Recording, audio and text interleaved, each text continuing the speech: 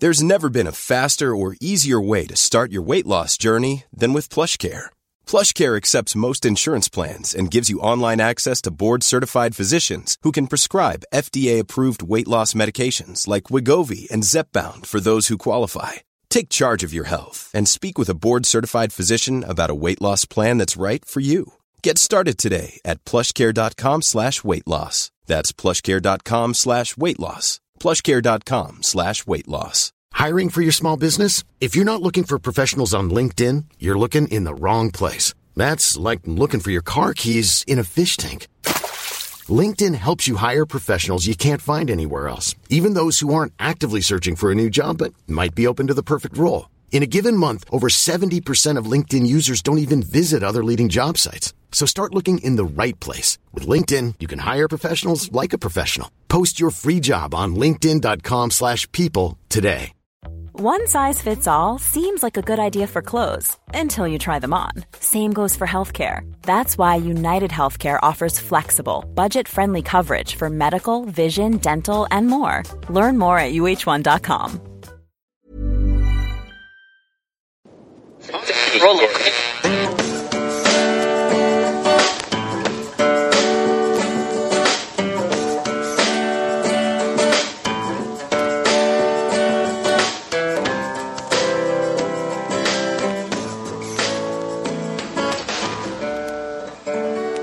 Acting as moderator for tonight's broadcast.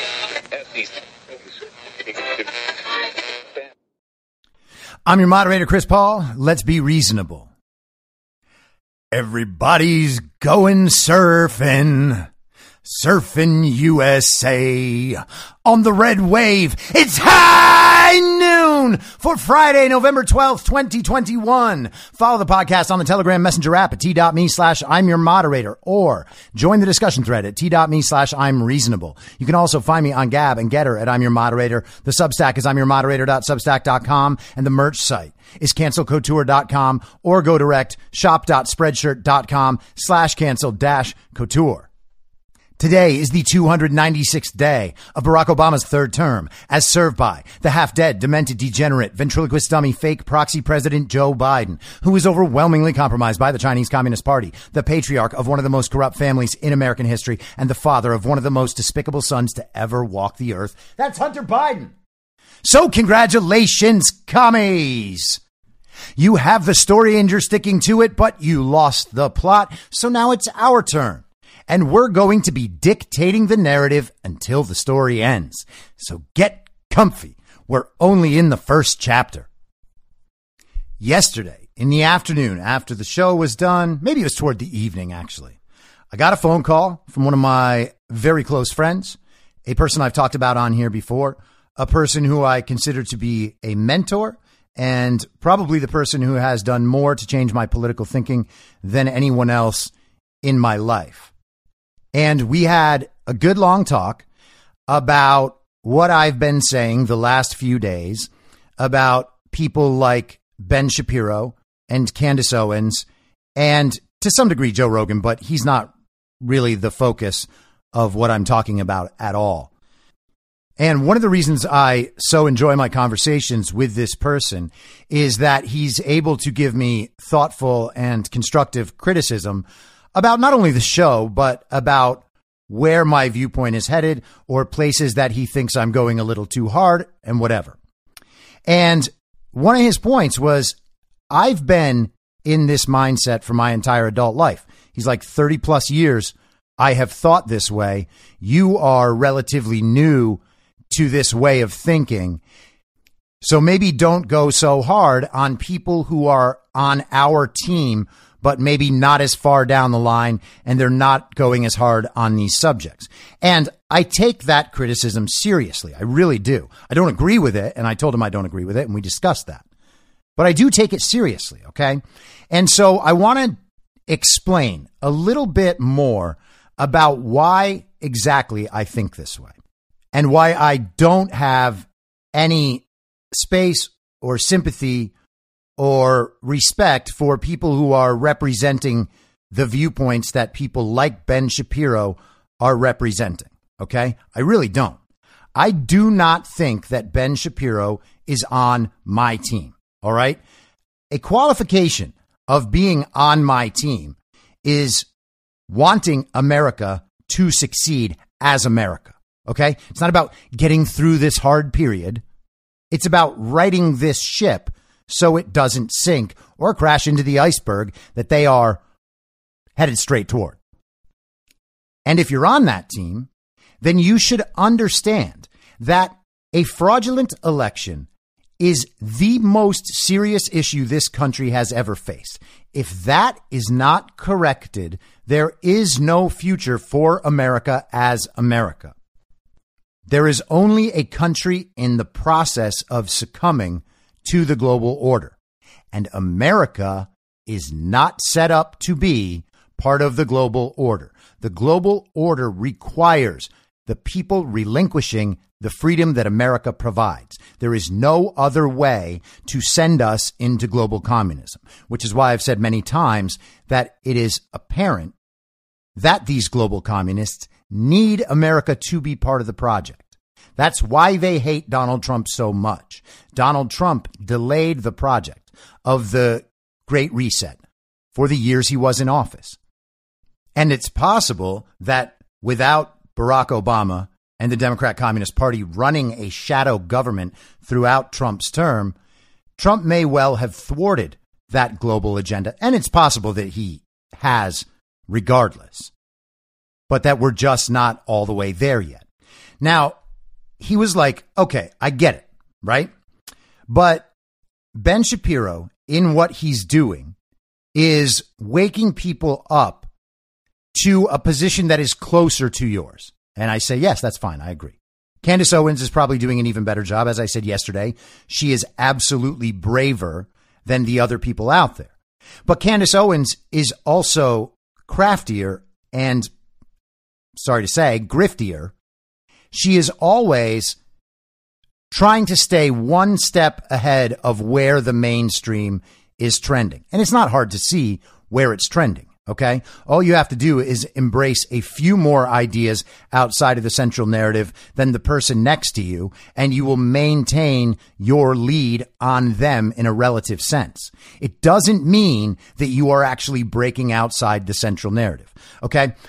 Have you ever seen the movie, the M. Night Shyamalan movie, The Village? If you haven't, well, spoiler alert, I suppose. The movie's like 20 years old, so, you know, spoiler alerts are no longer required. Hey, do you guys know what happened in Braveheart? But The Village is basically, the setup is that the community they're in seems like it's from like the 1700s or 1800s. And by the end of the movie, you realize that beyond the borders, the fenced-in borders of this place, is the real world as it exists now.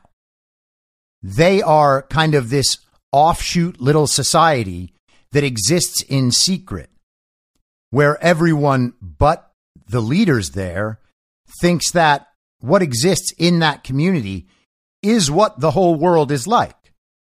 And so if you imagine that there is a circular fence around the village, and there is in the movie, inside that fence is everything everyone there knows except for the leaders. The higher ups in that community know what's really going on, but they don't tell anybody. In fact, they use fear and deception to deter anyone in the community from finding out what's really going on outside. In some sense, they are the gatekeepers, but they maintain the story and the illusion so well that most people don't even attempt to test the gatekeepers. They don't try to get outside. They don't believe there is an outside. It's everything that exists in there. That's all there is. Okay. And so if you think about that in terms of the media situation now, what we have is concentric circles of gatekeepers, right? And in that middle of these concentric circles is the mainstream corporate media. I'm talking CNN and MSNBC and Fox to a bit lesser degree. But they hammer and hammer on the central narrative and try to keep everyone as far into that middle circle as they possibly can. That's where they want everyone.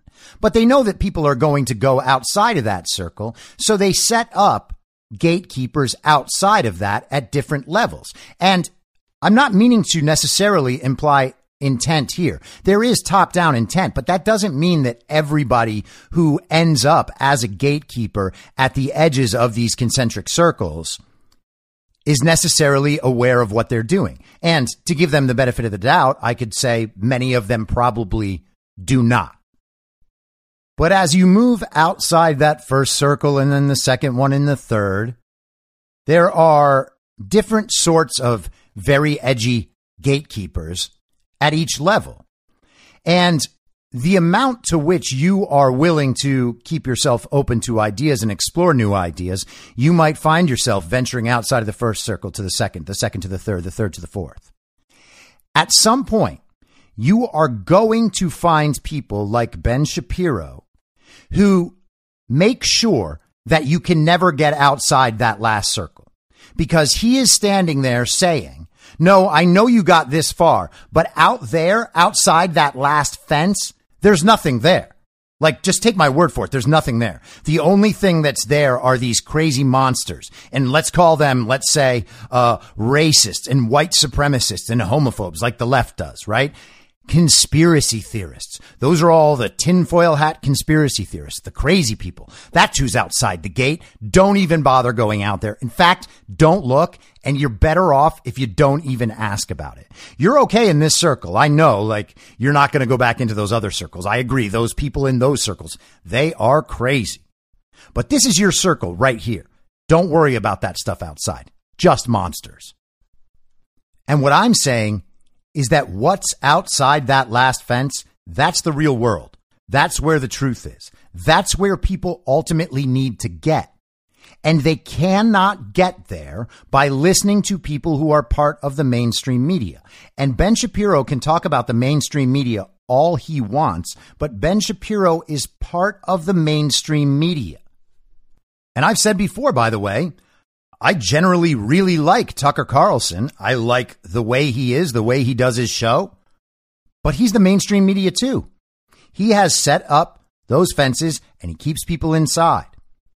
Where would we be if Ben Shapiro had taken the evidence of election fraud that was widely available last November and reported on it for his show? Why couldn't he do that? The information was there. He could have looked at it. He could have taken it seriously, and he would have probably, if he had, wound up at the right conclusions. Steve Bannon was out there on War Room every day talking about this stuff, and he's talked about it every day since. He's not a crazy person. These people can insult him and try to tag him with labels, but none of those labels fit. Steve Bannon is a genius, and he's basically the philosophical backbone for the America First movement. And it's not like he's the only serious person that agrees with this. Plenty of serious people agree with this. And the truth is, plenty more serious people agree with it and don't say it. Now, I don't know what Ben Shapiro's exact motivations are, okay? It could be just that he really hates Trump, and there's ample evidence to suggest that that's true, at least in part. Ben Shapiro did not want more Trump because Trump is not the kind of guy that Ben Shapiro likes. Ben Shapiro likes people like him, Harvard bookworms, people who are welcome at the dinner parties and the upper crusty social clubs of the Upper East Side of Manhattan. And they may be able to steer some of the public or enough of the public to a point where they elect exclusively rhinos like Ben Shapiro, people who do not prioritize America First, who do not prioritize facts and truth and principles. And he can say he does all he wants, but the proof is there that he doesn't. You have to take election fraud seriously because of the magnitude of the claims and the amount of evidence that those claims are correct. Okay? It does not take research or a genius mind to realize that there is no way in hell Joe Biden received 81 million real legal American votes going up 15 million over Hillary Clinton's already fraudulent 2016 total, while Donald Trump increased 12 million. And to believe that, we are supposed to then believe that the voting population in America rose by 25% in one election cycle. And to believe that, we have to believe that it happened because mail-in balloting made it so easy for all these people to vote who could have never voted before. So, yeah, it turns out we got an extra 27 million votes out of nowhere. But not only that, the winning margins all came in after the counting had stopped on election night and before everyone woke up the day after. Massive vote spikes with a 1 in a quadrillion statistical probability. That's not a joke. That's an actual mathematical analysis. And it doesn't mean that Joe Biden had initially a 1 in a quadrillion chance of winning and won. That's not the claim. The claim is for the votes to have come in the way they were recorded, batches just 90% for Joe Biden. In the middle of the night, with no other trends suggesting that was even possible, was 1 in a quadrillion because statistics don't work the way we were told they work. The only explanation for that is election fraud. But that's not the only proof. We also know that states and cities and counties, they all changed their voting regulations. The way people vote, the mail-in balloting stuff is obvious. Ballot harvesting was allowed all over the place.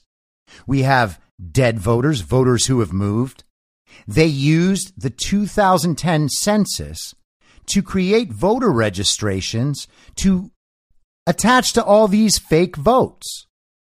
This stuff is well documented. Trump won 18 out of 19 bellwether counties.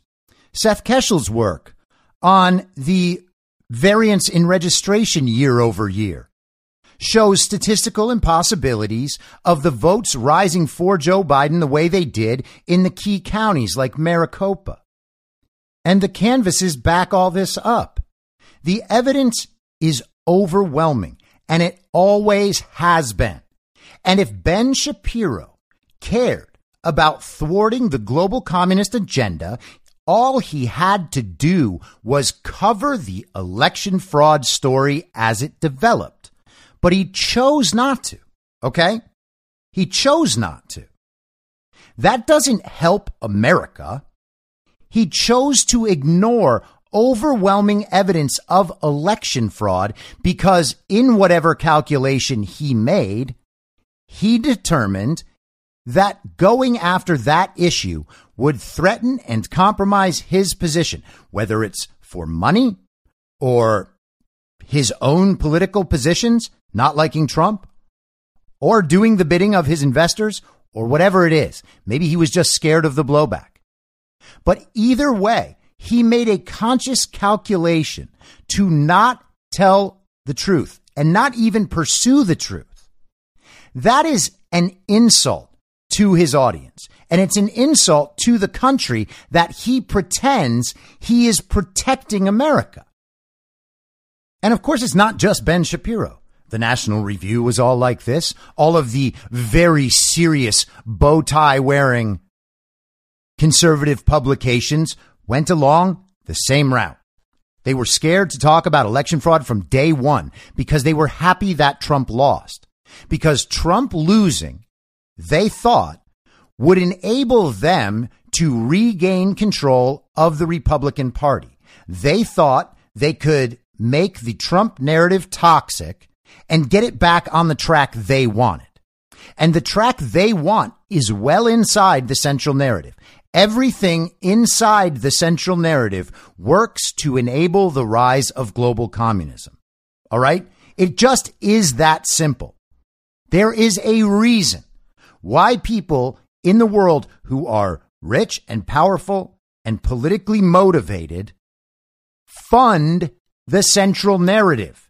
They profit off of this system at the expense of the American people. Okay. So yes, there is a variety of reasons, and I don't pretend to know which was the driving force in Ben Shapiro's life, but it's one of those, and they're all bad. To me, they are all deal breakers. You are not on my team, and I don't care if these sorts of people are able to bring someone from, let's say the midpoint is 50, right? Between 0 and 100, the midpoint's 50. If they are going to bring someone from 50 to 60, there's a sense in which that benefits us, right? Because maybe it can shift the Overton window just a little bit. It'll open up some new avenues of conversation, maybe about illegal immigration or the corruption in the FBI and the CIA or the Russiagate hoax. But not only can it not get you to 75, 80, 90, 100, it actively prevents you from getting there. Because what he does is say, yeah, you guys that are on the other side of where you are, yeah, those people are crazy. So come out toward me, but don't go any further, because those people who are on the other side of me, they're crazy too. That is definitionally protecting the central narrative. They are keeping people inside. And why is it, for instance, that no one in the central narrative, as much as they constantly talk about things like QAnon, how come none of them have actually taken it seriously and tried to find out what it is and inform their audience about what it is? It's not scary. It's just information among other information. They didn't bother looking into any of it. They just say, oh, those people over there, they're all conspiracy theorists. They're crazy. They believe in satanic cannibal child molesters, as if there's nothing else that anyone needs to know about this obvious, important phenomenon in American culture. And whether you believe it or don't believe it, I don't care at all. To deny that it's a relevant phenomenon in American culture is to be missing something important. Why can't you cover it? Oh, it's because you're very responsible. You want to make sure that your audience doesn't go over to that other side. Don't let them outside the fence, you gatekeepers. And that is why I have such a disdain for these people on the edge, because they're like, oh, we're going to set the conversation. We're going to tell you what you can and cannot believe. We're going to tell you who and who not to listen to. I'm not into any of that, man. I will say what I believe. I will do my best to back that up, either through the evidence I can provide or the reason behind why I'm saying what I'm saying. And I'm going to try to communicate that to you as well as I possibly can. And if you think that's crazy or stupid, you're totally entitled to that reaction. But I'm not going to tell you to ignore ideas because they sound too extreme. I'm not going to tell you not to follow people. If something sparks your interest, there's probably a reason why. And if you want to know whether or not that thing is true or legitimate or serious, look into it. What's it going to do? It's going to hurt you? Those ideas, they're so dangerous. You just don't know how you're going to be able to handle them? It's crazy. That's like a child brain mentality, assuming that everybody else but you has the child's brain and can't responsibly look at information outside the central narrative and judge it for yourselves. And I'm not trying to butter you up by saying that I respect my audience more than they do. I'm saying that's an obvious fact. I'm going to say what I'm going to say, and I will leave it to all of you to do the work and the thinking on your own and come to the conclusions that make sense for you in your life and how you perceive reality and how what I say maps onto that reality. And if it doesn't for you, turn the show off. I'm going to be just fine. But gatekeepers are how we got here, making certain ideas toxic so that we don't even think about them, so that we don't consider them at all. That is exactly how we got here. And I personally have had enough of it. You know, I don't think that we can simply inform people about certain stories and convince them that the other people are hypocrites, so don't listen to them. I'm trying to get to the meaning of things. I want to be a step on the path to self-discovery and the discovery of the world as it is. I want people to be confident, thinking independently, and then expressing the results of that independent thought wherever they are and with whoever they're with. You know, I've talked many times on this podcast about how disappointed I am in the scientific community and the public health community. They are supposed to be the experts, right?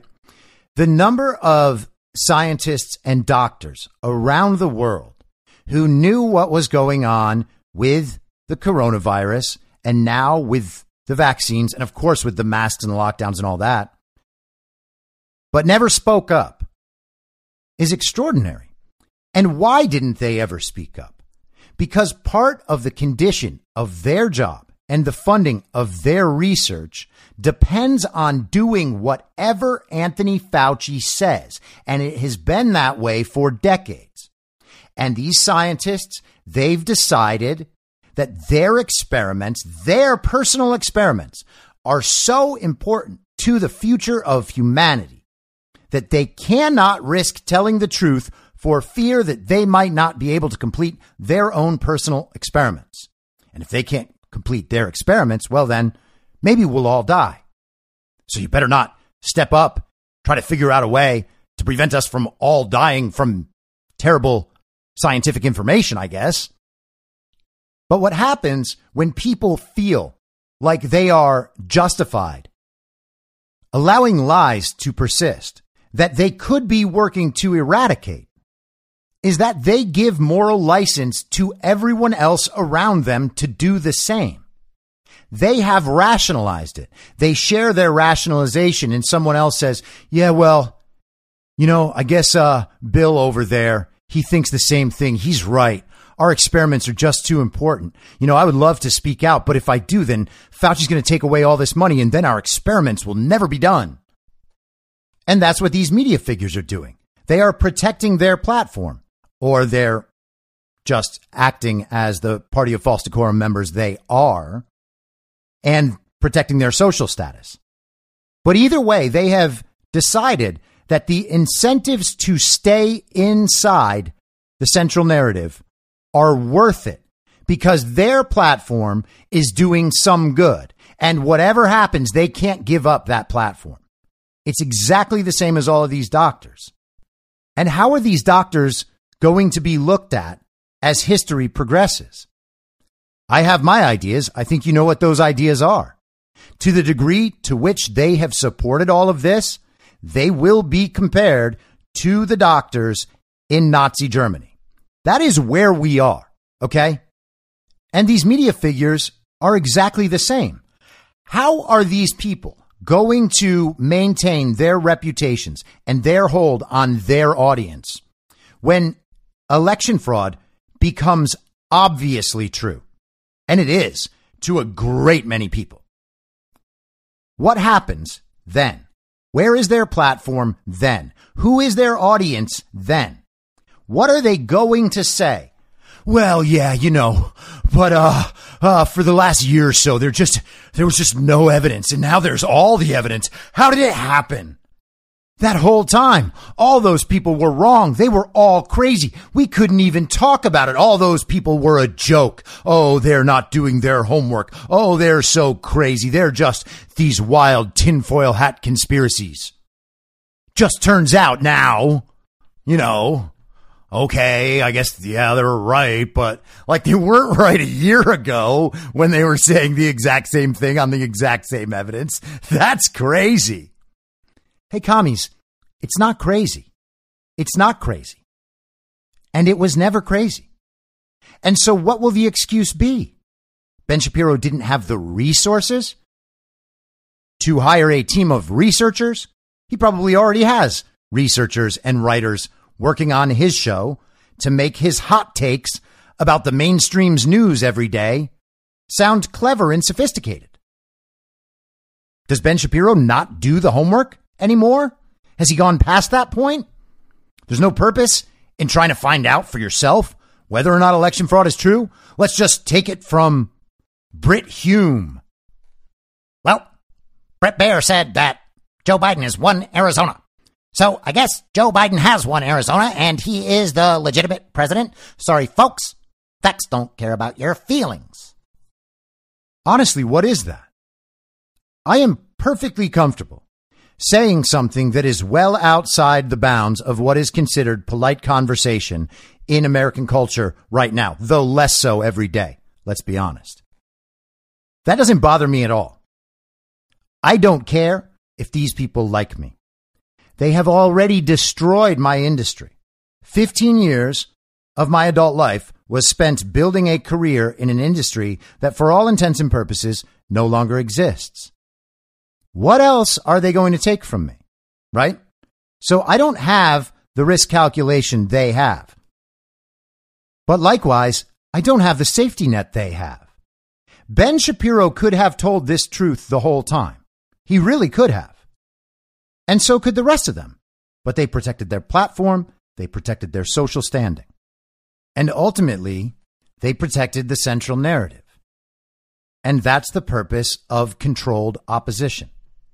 If they were saying dangerous things, things that upset the central narrative, they would have already lost their platforms. And they do this while the enemy is advancing. That's the problem, okay? They're not stopping the enemy from advancing at any point with what they are doing and the place that they are bringing their audiences to. And so my friend intelligently responds, well, okay, I get what you're saying, but as someone who has been in this game for a very long time, you have to be crafty because you don't want to lose your platform. You want to still be able to reach people. And to a certain point, for a certain amount of time, I could accept that answer. But we're not where we were 5 years ago or 10 years ago or any of that. There are parallel platforms and parallel economies opening up all the time. There are other platforms that people can go to. These people have huge audiences that will follow them to other platforms, but they don't do it. And if you look at what the right, broadly speaking, has accomplished over the last 30 years, it's basically nothing. They have overseen the managed decline of America under their watch with those tactics. And again, we're talking about now, the ability to go outside, the ability to raise up alternate platforms. These people do not lack resources. Joe Rogan had created his own platform completely with his own audience, and then he took the Spotify deal. Now, Rogan hasn't had anyone on to talk about election fraud, to give him the case for election fraud. He could have Seth Keshel on. Seth Keshel is plenty serious. He can describe all of his views with statistics intelligently. He could have on Michael Flynn. He could have Lynn Wood and Sidney Powell. He could have Mike Lindell on. He could have Donald Trump on. And he could probably get some of the best interviews out of them that they have ever had. That's how much I like Joe Rogan and respect Joe Rogan and respect Joe Rogan's talent. But I don't respect not having anyone on to illuminate the issue for his audience. That's a huge, huge error. It says that perhaps, and again, I'm giving him the benefit of the doubt, that says that Joe Rogan himself never took the issue seriously. And not taking an issue of that consequence, of that magnitude seriously, to me, is unforgivable. You're all free to make your own decisions about that. You think I'm going too hard? All good. I'm not insulted by that. I know that this is an extreme position, but one that I believe is nonetheless true. It being extreme does not say anything about its truth value. Where have we gotten in all these years? Where have they gotten is a better way of saying it, because I wasn't always on the team.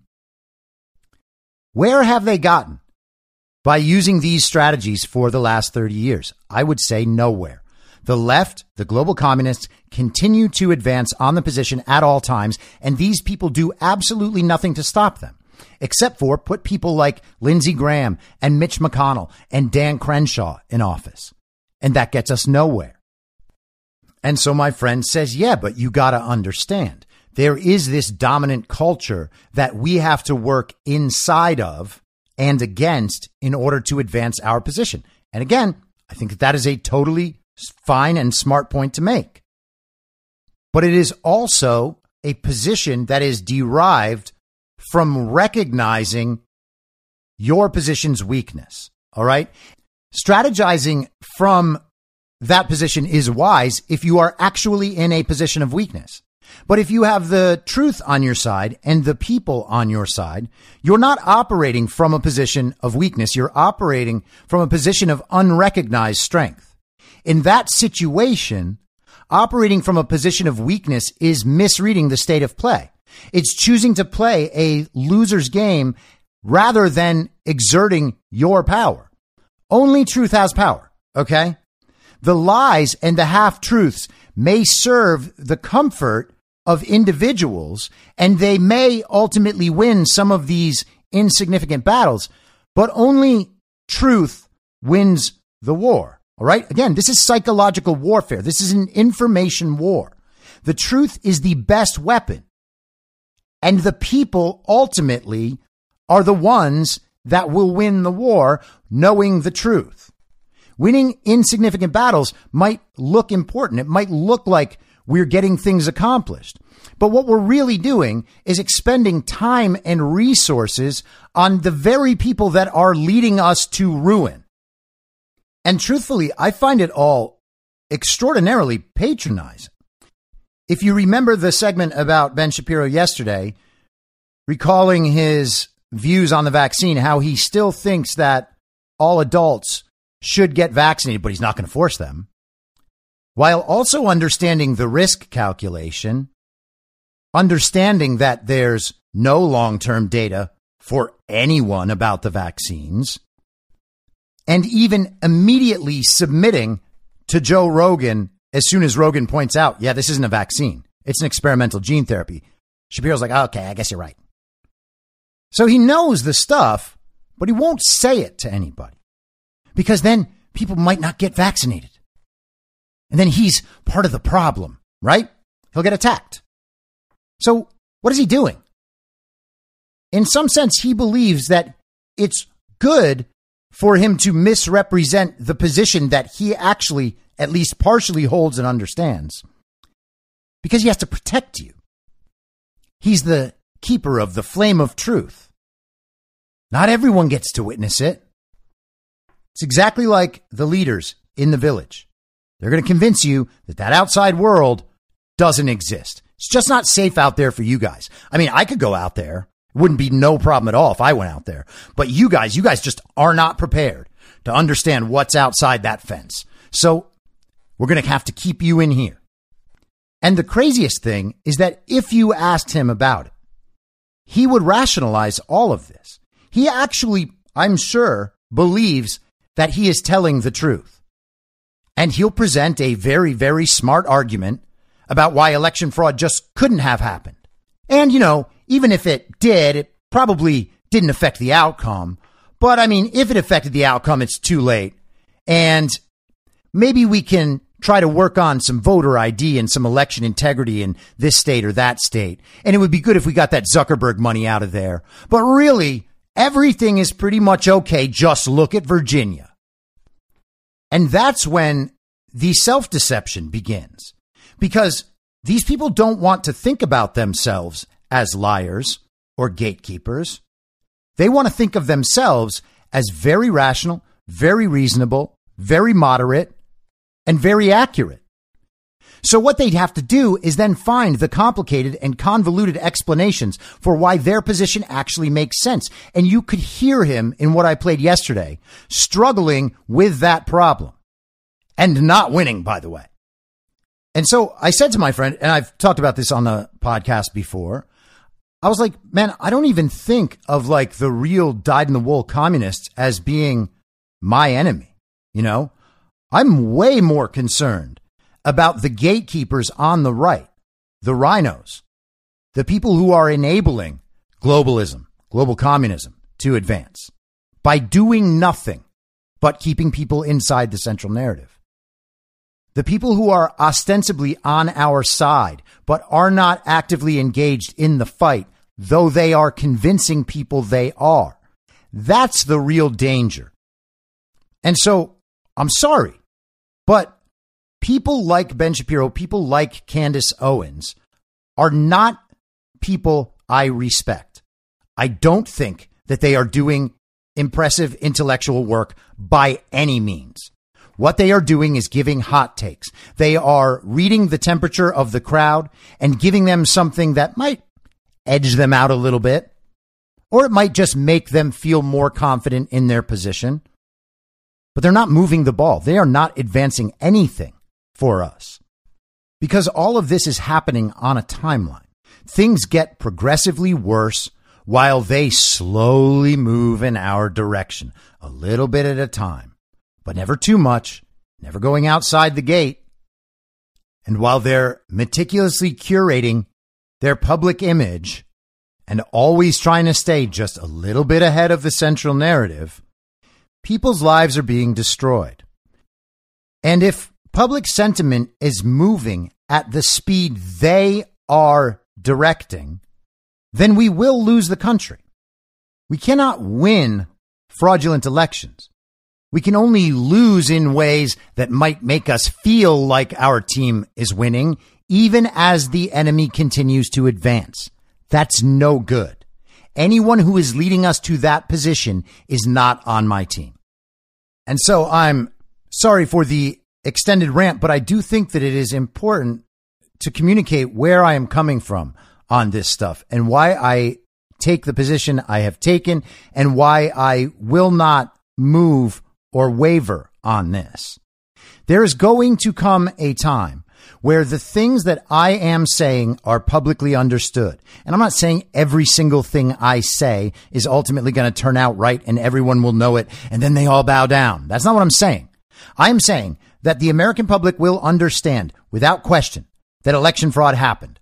The American public will understand without question that the COVID narrative was a fraud, okay? That the vaccines don't work, that masks never worked, that lockdowns are one of the most heinous policies that has ever been inflicted on humanity and one of the most damaging. Those things will be true and will be known. And at that point, I am going to feel very comfortable having been where I am this entire time. And people like Ben Shapiro are not going to be able to say that because they haven't done the work and it's obvious that they haven't. If you follow the info stream, you know that I am thinking about this stuff and taking in information on these subjects for 15 hours a day, every single day, every single day. Whether it's a good news day or a bad news day, whether it's fun or not.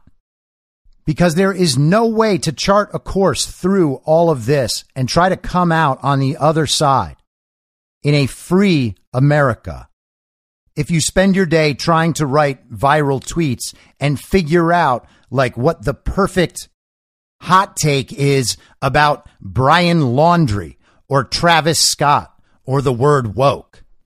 Those are sideshows.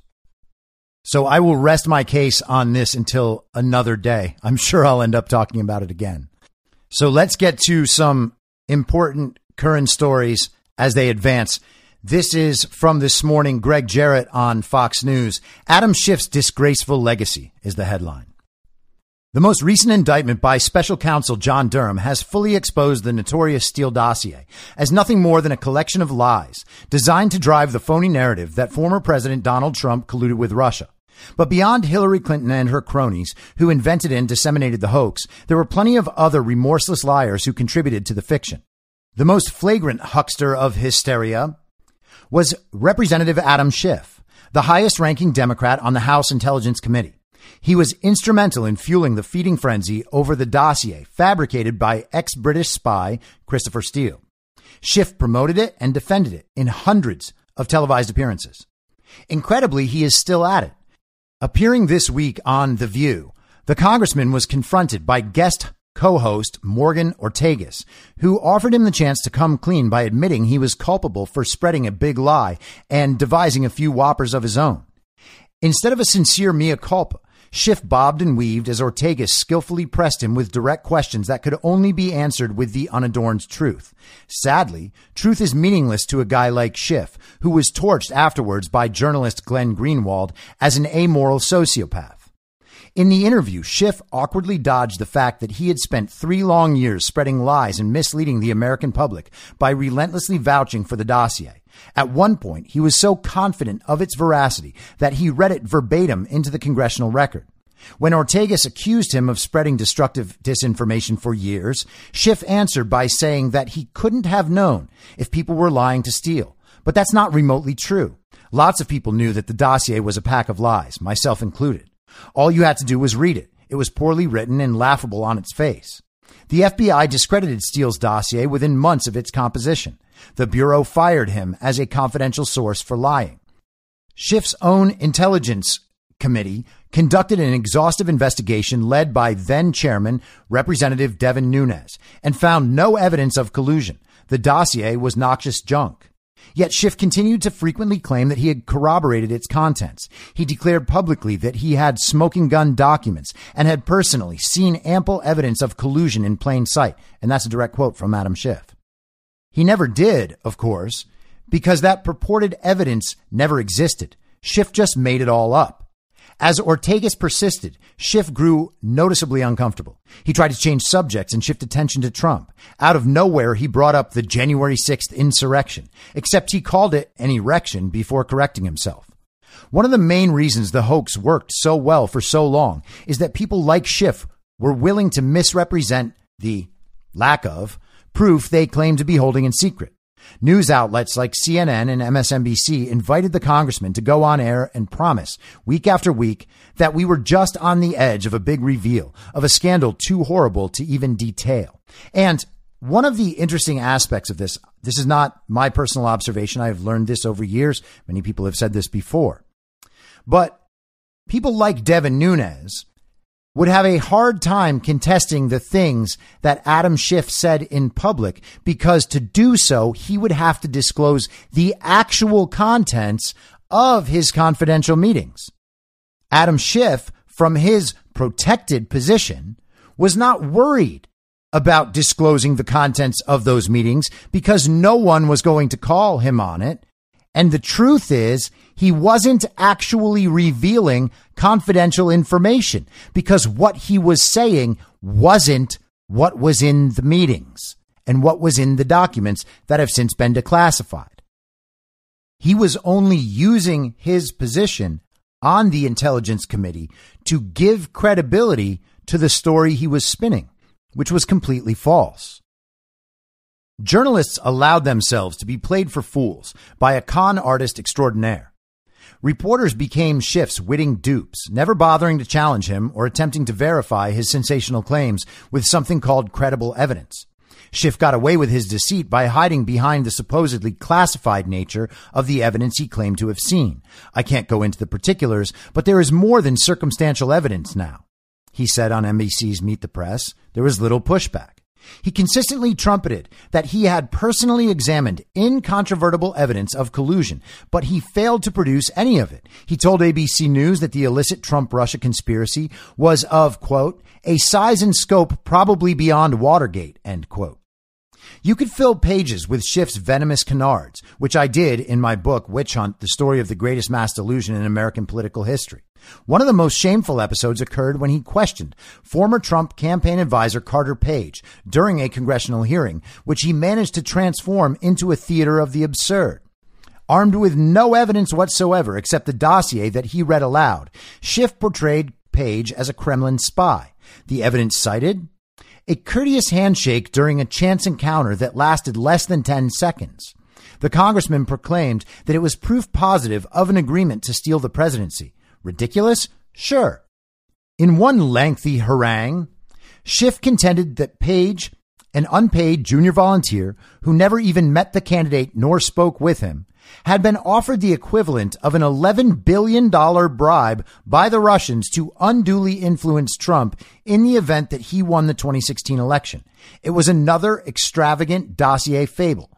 Page sat there flabbergasted that anyone, much less a U.S. congressman, would even consider such drivel.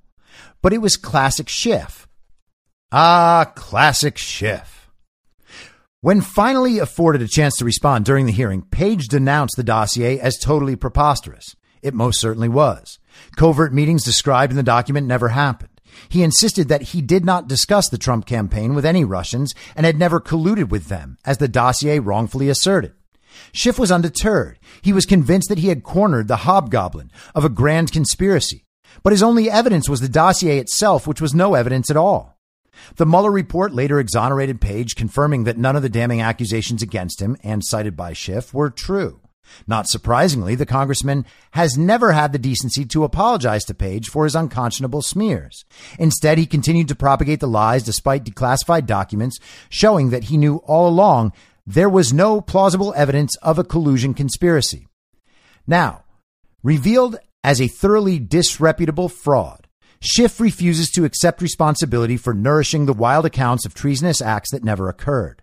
The editorial board of the Boston Herald best described the damage that Adam Schiff's dishonesty has caused when it wrote, "The effect was to frighten and alarm millions of Americans, sowing division between neighbors, toxifying our discourse, and raising anxieties." That is the disgraceful legacy of Adam Schiff. So I share that partly to show you that that narrative is advancing, and partly because I absolutely loathe Adam Schiff, but also because I want you to keep in mind the underlying meaning here. And that is that this is one of the foundational beliefs in American culture that serve to undermine Donald Trump and his legitimacy and his commitment to America. The Trump-Russia collusion hoax falling apart is going to teach a lot of people addicted to the central narrative about their standards of belief and how easily misled they are by the people giving them information and by the people claiming seriousness and responsibility. And I want to recall some of the context here. In June, this article is from June 14th, 2021. This is USA Today, Josh Meyer and Christine Phillips. DOJ Inspector General to review Trump Justice Department seizure of Democrats' phone data. Okay. The Justice Department's independent watchdog on Friday announced that it was launching a broad investigation into whether the Trump administration and its two attorneys general improperly seized phone records of House Democratic lawmakers, their staff, and journalists as part of an aggressive 2018 leak investigation. Justice Department Inspector General Michael Horowitz confirmed that he would launch an investigation into it, as well as on the use of subpoenas to obtain journalists' phone records. Horowitz also said his watchdog agency would look beyond subpoenas to other legal authorities used to obtain communication records in connection with recent investigations of alleged unauthorized disclosures of information to the media by government officials. The review will examine the department's compliance with applicable DOJ policies and procedures, Horowitz said, and whether any such uses or the investigations were based on improper considerations. If circumstances warrant, the OIG will consider other issues that may arise during the review. The Office of the Inspector General can initiate investigations based on information received from a variety of sources, including its own hotline, referrals from agencies or Congress. In this case, Deputy Attorney General Lisa Monaco made the request. The announcement came after Democratic reps Adam Schiff and Eric Swalwell confirmed that Trump-era Justice Department officials secretly seized their Apple phone data as well as that of 10 or so other House Intelligence Committee members and their relatives. The subpoena, which Apple received in early 2018, appeared to have cast a wide net, seeking data on more than 100 phone numbers and email addresses, according to the company. It also included a gag order that, for 3 years, prevented Apple from telling lawmakers their data had been seized. Got it? Now, there's more to this article. You're welcome to read it yourself. But Adam Schiff knows what position Adam Schiff is in, okay? And you have to understand his actions through that prism. Adam Schiff is already in full-blown panic and lying to cover up other lies. And that's just the stuff that is happening externally. His own information that was seized and analyzed as part of the investigation into the Trump-Russia collusion hoax is wholly separate from what is already coming down on Adam Schiff. It is going to get so much worse for him, and thank goodness, so much worse for Eric Swalwell. Now, changing subjects without a segue, staying with Fox News, this is Joseph Wolfson from last night on the developing Project Veritas New York Times FBI story. Federal judge orders DOJ to halt data extraction from James O'Keefe's phones following an FBI raid. A federal judge ordered the Department of Justice to stop extracting data from the phones of Project Veritas founder James O'Keefe days after his home was raided by the FBI as part of an investigation into the missing diary belonging to President Biden's daughter, Ashley Biden. The order, which came on Thursday from District Court Judge Annalisa Torres from the Southern District of New York, granted the request from James O'Keefe's legal team made Wednesday for an independent special master to be appointed to oversee the review of his devices. We are gratified that the Department of Justice has been ordered to stop extracting and reviewing confidential and privileged information obtained in their raids of our reporters, including legal, donor, and confidential source communications, O'Keefe's attorney Harmeet Dillon told Fox News. The First Amendment won a temporary victory today, but Project Veritas has a long way to go to hold the DOJ and FBI accountable for their actions. According to the order, the DOJ must confirm to the court by Friday that it has paused its review of O'Keefe's phones. Appearing on Tucker Carlson tonight, Dillon said the federal government seizing any of Project Veritas's donor information, communications with its lawyers, as well as sources from within the Biden administration are multiple First Amendment issues. We went to court and asked the court to order a special master to review this information and not let the Southern District of New York prosecutors and the FBI look at it without somebody separating out this information, Dillon told Fox News' Tucker Carlson. The government would not agree to do that voluntarily, but we went to court, and today a federal judge did order the government to stop looking at these phones. So ultimately, we're going to get some answers as to what was reviewed and what they did with it. The DOJ has specific regulations about this. There's also a federal statute called the Privacy Protection Act that protects journalists and their information from exactly this type of thuggish behavior that the DOJ has done in this case. And they have blown federal law. They have blown the Constitution. They've blown due process and civil rights. And now they're so easily communicating in some level, for sure, with the New York Times, Dillon added. Dillon was alluding to the Times reporting on the FBI raids of O'Keefe and two Project Veritas associates, as well as the publishing of confidential communications between the guerrilla news organization and its attorneys. O'Keefe appeared on Hannity for his first interview since the FBI raids took place. I woke up to a pre-dawn raid, O'Keefe told Fox News' Sean Hannity on Monday, banging on my door, and I went to my door to answer the door, and there were 10 FBI agents with a battering ram, white blinding lights. They turned me around, handcuffed me, and threw me against the hallway. I was partially clothed in front of my neighbors. They confiscated my phone. They raided my apartment. On my phone were many of my reporter's notes, a lot of my sources unrelated to this story, and a lot of confidential donor information to our news organization. And so that's a little bit of the context. The article goes on. Read it if you like. But I want to switch to Breitbart.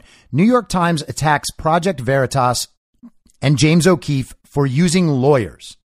The New York Times published an article Thursday in which it attempted to cast suspicion on James O'Keefe and his Project Veritas for using lawyers to keep investigations within legal bounds, something every news organization does or should do. The Times has its own legal team that reviews stories and advises reporters and editors on how to avoid libel suits. But the Times uses the fact that Project Veritas hires lawyers to cast aspersions on its reporting, calling it a form of political spying. The Times based its reporting on legal memos obtained from Project Veritas's lawyers. The documents, and this is the Times, the documents, a series of memos written by the group's lawyer, detail ways for Project Veritas sting operations, which typically diverge from standard journalistic practice by employing people who mask their real identities or create fake ones to infiltrate target organizations to avoid breaking federal statutes such as the law against lying to government officials. The legal documents obtained by the Times were written several years ago, at a time when Project Veritas was remaking itself from a small operation running on a shoestring budget to a group more closely modeled on a small intelligence-gathering organization. Though it does not say whether the memos were leaked from law enforcement or the company, the leak comes after a controversial FBI raid on O'Keefe's home. Notably, one of the journalists who worked on the Times story is Michael S. Schmidt, who won a Pulitzer Prize for reporting on the supposed link between President Donald Trump and Russia, a link that was later shown not to exist. Many of the Times stories relied on leaks from law enforcement and intelligence agencies, which falsely suggested Russia collusion. The raid concerned a diary purportedly belonging to President Joe Biden's daughter, Ashley Biden, which Project Veritas says it turned over to police and did not use in news coverage. Liberal legal scholar Jonathan Turley called the basis for the raid into question, noting that it looked suspiciously like a government attempt to intimidate and suppress critical media, and noted that other media outlets had been curiously silent in Project Veritas' defense, barely raising questions about the raid. Critics of the Times article noted that the newspaper and its sources might have violated O'Keefe's legal rights. And they have a tweet inserted here from very edgy guy Mike Cernovich. The FBI is leaking attorney-client privileged files to a party adverse to Project Veritas in a civil lawsuit. This is not a gray area. It's black-letter criminal felonies committed by the FBI and the New York Times. You got that? So what we have is, after years of the FBI and the CIA and the Department of Justice leaking information to the state media to support their anti-Trump narrative, which was 100% based on lies. Now, these same organizations, well, the FBI in particular, and the Department of Justice, are leaking James O'Keefe's private and privileged communications with his attorney to the New York Times, and they are publishing it to try to harm Project Veritas. These media organizations are unbelievable. CNN actually put up a post yesterday about how, yes, it's good that we honor the soldiers on Veterans Day because they're here to protect the country. But you know who's really protecting the country? The media. And so we should be honoring them the same way. They really did that. And I think we all can see what this is at this point. These organizations pretend to have all these values and principles that they simply do not have. They are trying to destroy a journalist, and they are being helped in that effort by the FBI. And the people doing this are not even ashamed of it. They don't think they will ever have to be held accountable for any of this. Or maybe at this point, they suspect they will be held accountable.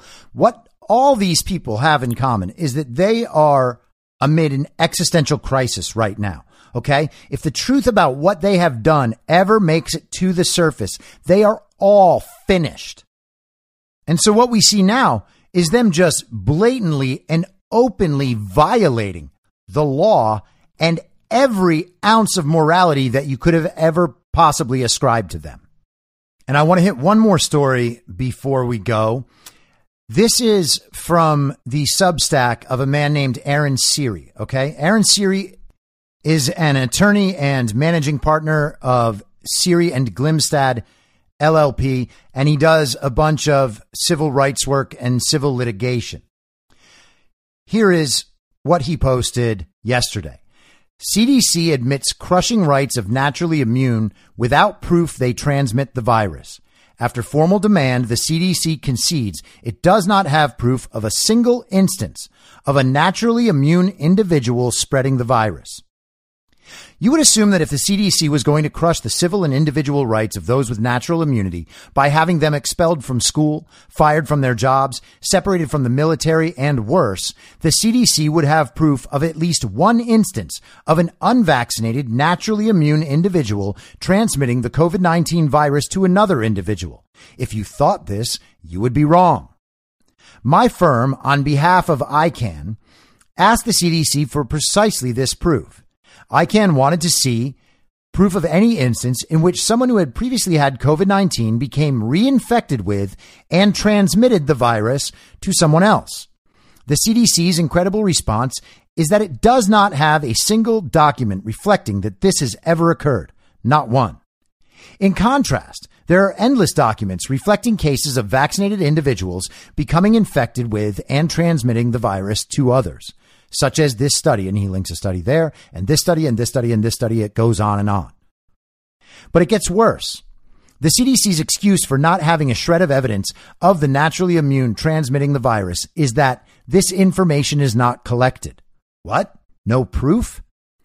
But yet the CDC is actively crushing the rights of millions of naturally immune individuals in this country if they do not get the vaccine on the assumption that they can transmit the virus. But despite clear proof the vaccinated spread the virus, the CDC lifts restrictions on the vaccinated? That is dystopian. Yeah, it is. The facts about natural immunity are simple. Every single peer-reviewed study has found that the naturally immune have far greater than 99% protection from having COVID-19, and this immunity does not wane. In contrast, the COVID-19 vaccine provides at best 95% protection, and this immunity wanes rapidly. I am no mathematician, but a constant 99% seems preferable to a 95% that quickly drops. And for the record, that 95% has always been nonsense. And while the vaccinated readily transmit the virus, not so for the naturally immune. The lesson again is not that health authorities should never make mistakes. They will. It happens. The lesson is that civil and individual rights should never be contingent upon a medical procedure. Everyone, the naturally immune or otherwise, who wants to get vaccinated and boosted should be free to do so. But nobody should be coerced by the government to partake in any medical procedure. And then he attaches the response to his FOIA request. And here it is. The Centers for Disease Control and Prevention and Agency for Toxic Substances and Disease Registry received your September 2nd, 2021 Freedom of Information Act request on September 2nd, 2021, seeking documents reflecting any documented case of an individual who, 1, never received a COVID-19 vaccine, 2, was infected with COVID-19 once, recovered, and then later became infected again, and 3, transmitted SARS-CoV-2 to another person when reinfected. A search of our records failed to reveal any documents pertaining to your request. The CDC Emergency Operations Center conveyed that this information is not collected. So this is not a report or an opinion. This is the government's own document admitting that they don't even bother with this critical piece of information. And if you understand their motivations, why would they? All this can do is harm their narrative. Think about this. Why aren't we given antibody tests rather than these PCR tests that yield upwards of 90% false positives? Why aren't there free antibody tests for everyone out there to find out whether or not they may have had asymptomatic COVID-19 and thus have antibodies to protect them from an infection of COVID-19, which would mean they do not require the vaccine in any way. And then, in fact, they would be taking the vaccine, experimental gene therapy, and exposing themselves to the risk of vaccine injury for a disease to which they already have immunity. In the best case scenario, this experimental gene therapy causes your body to create antibodies that would help you fight off a COVID-19 infection. And that theory of the case is what makes them say that the vaccines are effective. The presence of those antibodies is the vaccine being successful, no matter what happens after. That is the standard that they have used. And so they are testing for antibodies in people who have taken the experimental gene therapy in their trials. And when they find those antibodies, they say the vaccine was very successful. It's very safe and very effective. Of course, it turns out that it is not very safe and it is not virtually at all effective, because the thing it does goes away And then the person is left right where they were before. And so what we have is a lifetime subscription to an experimental gene therapy. And they can change it as they wish. They can put whatever they want in there. They don't even have to tell anybody. They don't have any liability for it. But they are testing for antibodies in that situation. Why aren't they testing everyone else for antibodies? And before I go, I just want to share one more thought that I was having about this week. You know, they have injected zoo animals around the country with the experimental gene therapy, and some of those animals have died. The people that I used to associate with in Los Angeles, all of these very influential Obamas and Romneys, a lot of them have pets. And you could say to them, hey, how come you haven't vaccinated your dog? And they would be like, what? Well, my dog can't really get COVID. And I mean, I guess they have some proof of like testing animals and animals coming up positive, but like animals aren't dying from COVID. Like, when was the big animal die-off? They would be right. And they would realize, well, you know, I don't know. Have these vaccines really been tested to find out if they're very safe and very effective for animals? Like, would I be protecting my animal from anything? Wouldn't I just be potentially injuring my animal? Like, I love my dog. I don't want to do that. It's like, yeah, great, Kami. You are thinking it all the way through. That is really excellent.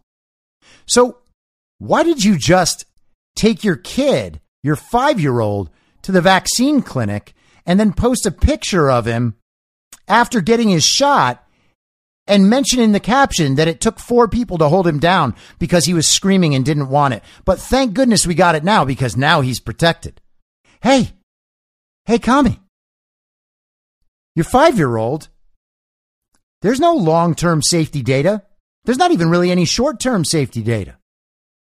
And there's also no data anywhere in the world that says your kid is at high risk of becoming infected with the coronavirus, transmitting the coronavirus, getting seriously ill from the coronavirus, or dying from the coronavirus. So riddle me this, Kami. Why are you more careful about your dog's health than you are about your own child's? And I can guess at answers, but it's certainly not because of the science. So what is it really? It's social credit. And that, my friends, is very, very sick. And it's good to keep in mind that there is absolutely nothing inside the central narrative that has prevented things like that from occurring. They're still happening. And you know what situation they wouldn't be happening under? If people like Ben Shapiro and people with massive audiences had gone after election fraud based on the evidence, as they should have a year ago. It is what it is. I'll be back on Monday at the same reasonable time on the Same Reasonable Podcast Network. I don't have a network. Masks and lockdowns don't work. They lied to you about a pandemic, and Joe Biden will never be president. Goodbye.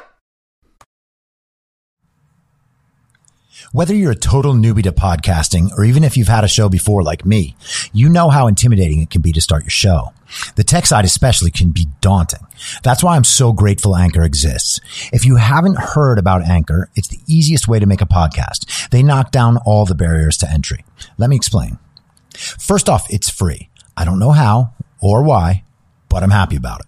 The platform's great. There are creation tools that allow you to record and edit your podcast right from your phone or computer.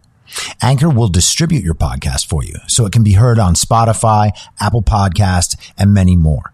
I can't even begin to describe how much easier it was to get my show on all the major platforms this time than it was a few years ago. You can make money from your podcast with no minimum listenership. That's right. You build your show, you make money. It's everything you need to make a podcast in one place, and the company is committed to the success of its content creators. Go download the free Anchor app or go to anchor.fm to get started. Thanks for listening. Follow the podcast on the Telegram Messenger app at t.me/I'm your moderator. You can join the discussion at t.me/I'm reasonable. I'm also on Gab and Getter at I'm Your Moderator. The Substack is imyourmoderator.substack.com, and the merch site is cancelcouture.com. You can also go direct to that at shop.spreadshirt.com/cancel-couture. I'll see you next time out on the range.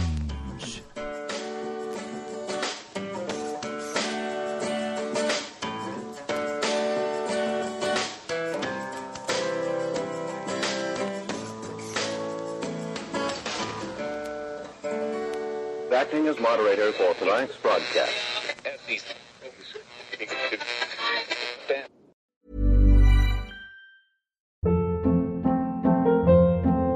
Hold up. What was that? Boring. No flavor. That was as bad as those leftovers you ate all week. Keke Palmer here, and it's time to say hello to something fresh and guilt-free. Hello Fresh. Jazz up dinner with pecan-crusted chicken or garlic butter shrimp scampi. Now that's music to my mouth. Hello Fresh. Let's get this dinner party started. Discover all the delicious possibilities at HelloFresh.com. Even when we're on a budget, we still deserve nice things. Quince is a place to scoop up stunning high-end goods for 50 to 80% less than similar brands. They have buttery soft cashmere sweaters starting at $50, luxurious Italian leather bags, and so much more. Plus, Quince only works with factories that use safe, ethical, and responsible manufacturing.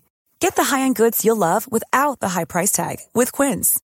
Go to quince.com/style for free shipping and 365-day returns. In my mind, that's the end game. Thanks for listening. If you'd like to follow what I'm reading and thinking throughout the day, you can do that by downloading the Telegram Messenger app and going to t.me/I'm your moderator. On social media, you can follow me on Truth Social, Getter, and Gab at I'm Your Moderator. I also have channels on Rumble and BitChute. If you'd like to follow the writing, you can find me at imyourmoderator.substack.com. The merch site is cancelcouture.com, or go direct shop.spreadshirt.com/cancel-couture. If you'd like to support the podcast financially, the best place to do that is Ko-Fi. Go to ko-fi.com/I'm your moderator. And all of these details will appear in the show notes with each episode. I'll see you soon down on the range.